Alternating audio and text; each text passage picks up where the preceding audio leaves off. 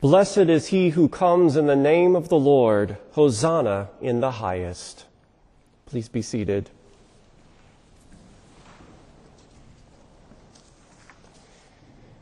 It has been said that the spiritual life is what one does with one's fears, and I largely agree.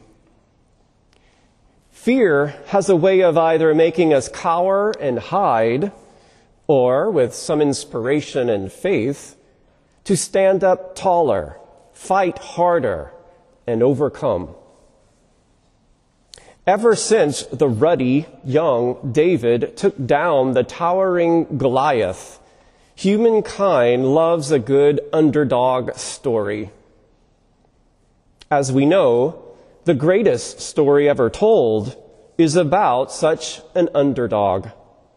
How a young, simple Jewish man from Nazareth overcame the power of death and brought eternal life to all who desire it. It's the story of the confrontation between the reign of a powerful and violent Satan and the reign of a hidden and unassuming God.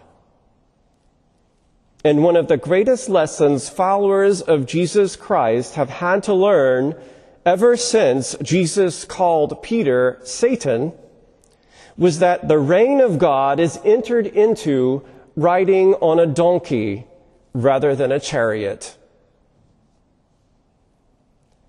As we find ourselves beginning our Holy Week liturgies, commemorating the most pivotal and transforming events of human history, we find ourselves confronted with two primal realities: joy and sorrow. We know how the story ends, and this brings us great joy. But we also know that there is no way to resurrection joy but by way of the sorrow of the cross. We are, as St. Paul expressed, on a parabolic journey. We must descend before we ascend. Like the shape of a parabola, we move from the reign of self to self-emptying to the reign of God. And this means that the sorrow and fear of the cross must be confronted before God can reign supreme in peace and joy over our lives. In a previous monastic incarnation, I spent several years as a Roman Catholic Benedictine monk teaching courses in the Old and New Testaments to a group of young and often very biblically naive seminarians. One of my goals was to inspire my students to fall in love with the sacred scriptures, while simultaneously helping them to be honest with the text. But for many young people today, being honest with the text is a direct challenge to their faith and stokes all kinds of fear, along with some stone throwing and accusations of heresy. One such occasion, in fact, occurred when I was teaching the servant songs of the prophet Isaiah and tried to help my students get into the mind and heart of Jesus Christ, who, I suggested, must have often used these servant songs for his own personal Lectio Divina. Just imagine, I offered, a young Jesus, probably around their age, reading and internalizing these passages and coming to greater and greater realization of his destiny as the very servant who was called to fulfill these prophecies. The Lord God has opened my ear, and I was not rebellious. I did not turn backward. I gave my back to those who struck me, and my cheeks to those who pulled out the beard. I did not hide my face from insult and spitting. The Lord God helps me. Therefore I have not been disgraced. Therefore I have set my face like flint, and I know that I shall not be put to shame. He who vindicates me is near. This was all too much for one student, who raised his hand and said that the church doesn't allow us to believe that Jesus didn't always know that he was the Messiah. I challenged him and told him he was mistaken, and received an email the following day with a concession speech, which he also sent to the whole class, reassuring them that after some research, Father Ephrem was in fact not a heretic after all.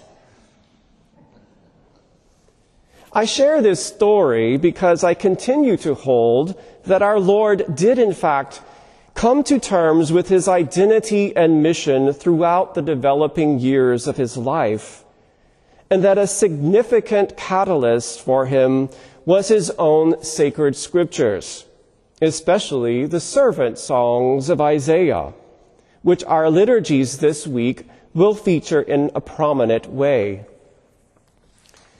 This is important because it is crucial that we look to Jesus and his own parabolic journey to help us with our own. How did he face his fears? And how did he overcome them? There was perhaps nothing clearer to Jesus, it seems to me, than the fact that his destiny of ushering in the reign of God was replete with suffering.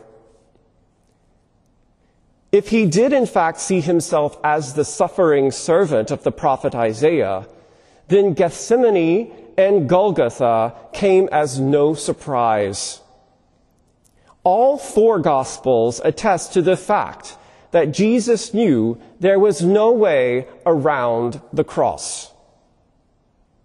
So what kind of weight he must have borne from this first realization, probably already as a young man, that his life was to be cut short by the reign of terror and violence, and that he was the one destined to be led as a lamb to the slaughter. How did he have the grace not to cower in fear, but to stand taller and fight and overcome? The young seminarian might reduce the answer to the fact that he was God. Yes, Jesus was fully divine, but also fully human. And the dread he experienced about his future was as real as yours and mine would be if we were in a similar situation. A better answer, I believe, is that he was fired with a vision of what his life was and what it meant. And this vision gave him a power much greater than the power of fear. The cross became relativized in the light of his ultimate vocation and destiny. He knew that the way of the cross was somehow part of the mysterious plan of Abba, who would not, in the end, forsake him. And he became fully convinced that the sacrifice of his life would be the very catalyst for the final destruction of sin and death, and pave the way for God's reign of peace and justice. Every word he spoke, every lesson he taught, every miracle he performed, all poured forth from a heart fully owned by this vision. Liturgically speaking, and for some of us perhaps existentially as well, we now find ourselves in Jerusalem, the city of destiny, awaiting the condemnation of Pilate and the scourge. The cross towers before us like a menacing Goliath, and we hear our Lord ask, "Will you follow me, or will you forsake me?" It is ultimately a question about what means the most to us, ourselves or our Lord. A question about fear or faith. Before we answer, let us not be like the impetuous Peter, but let us soberly consider the stakes and the best way forward. Armed with humility, the knowledge of our own weakness, and the vision of our ultimate purpose and destiny in Christ, let us draw strength and inspiration from the pioneer and perfecter of our faith, and continually watch and pray, lest we too are brought to the trial. And even if we are, and stumble along the way, we are assured that we have a faithful and merciful high priest who is ready to pick us up and egg us on in the fight.